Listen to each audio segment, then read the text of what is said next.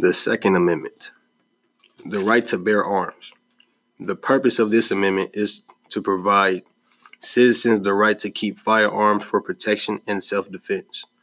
The Second Amendment was part of the Bill of Rights that was added to the Constitution on December 15, 1791. The Second Amendment protects the rights of citizens to bear arms.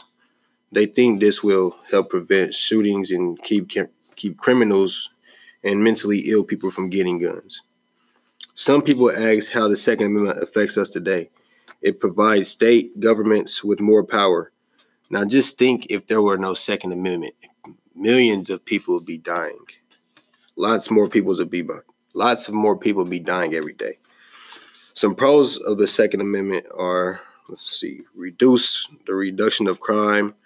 It creates deterrent for crime, allows people to feel safe, and legal fairness in a dangerous situation.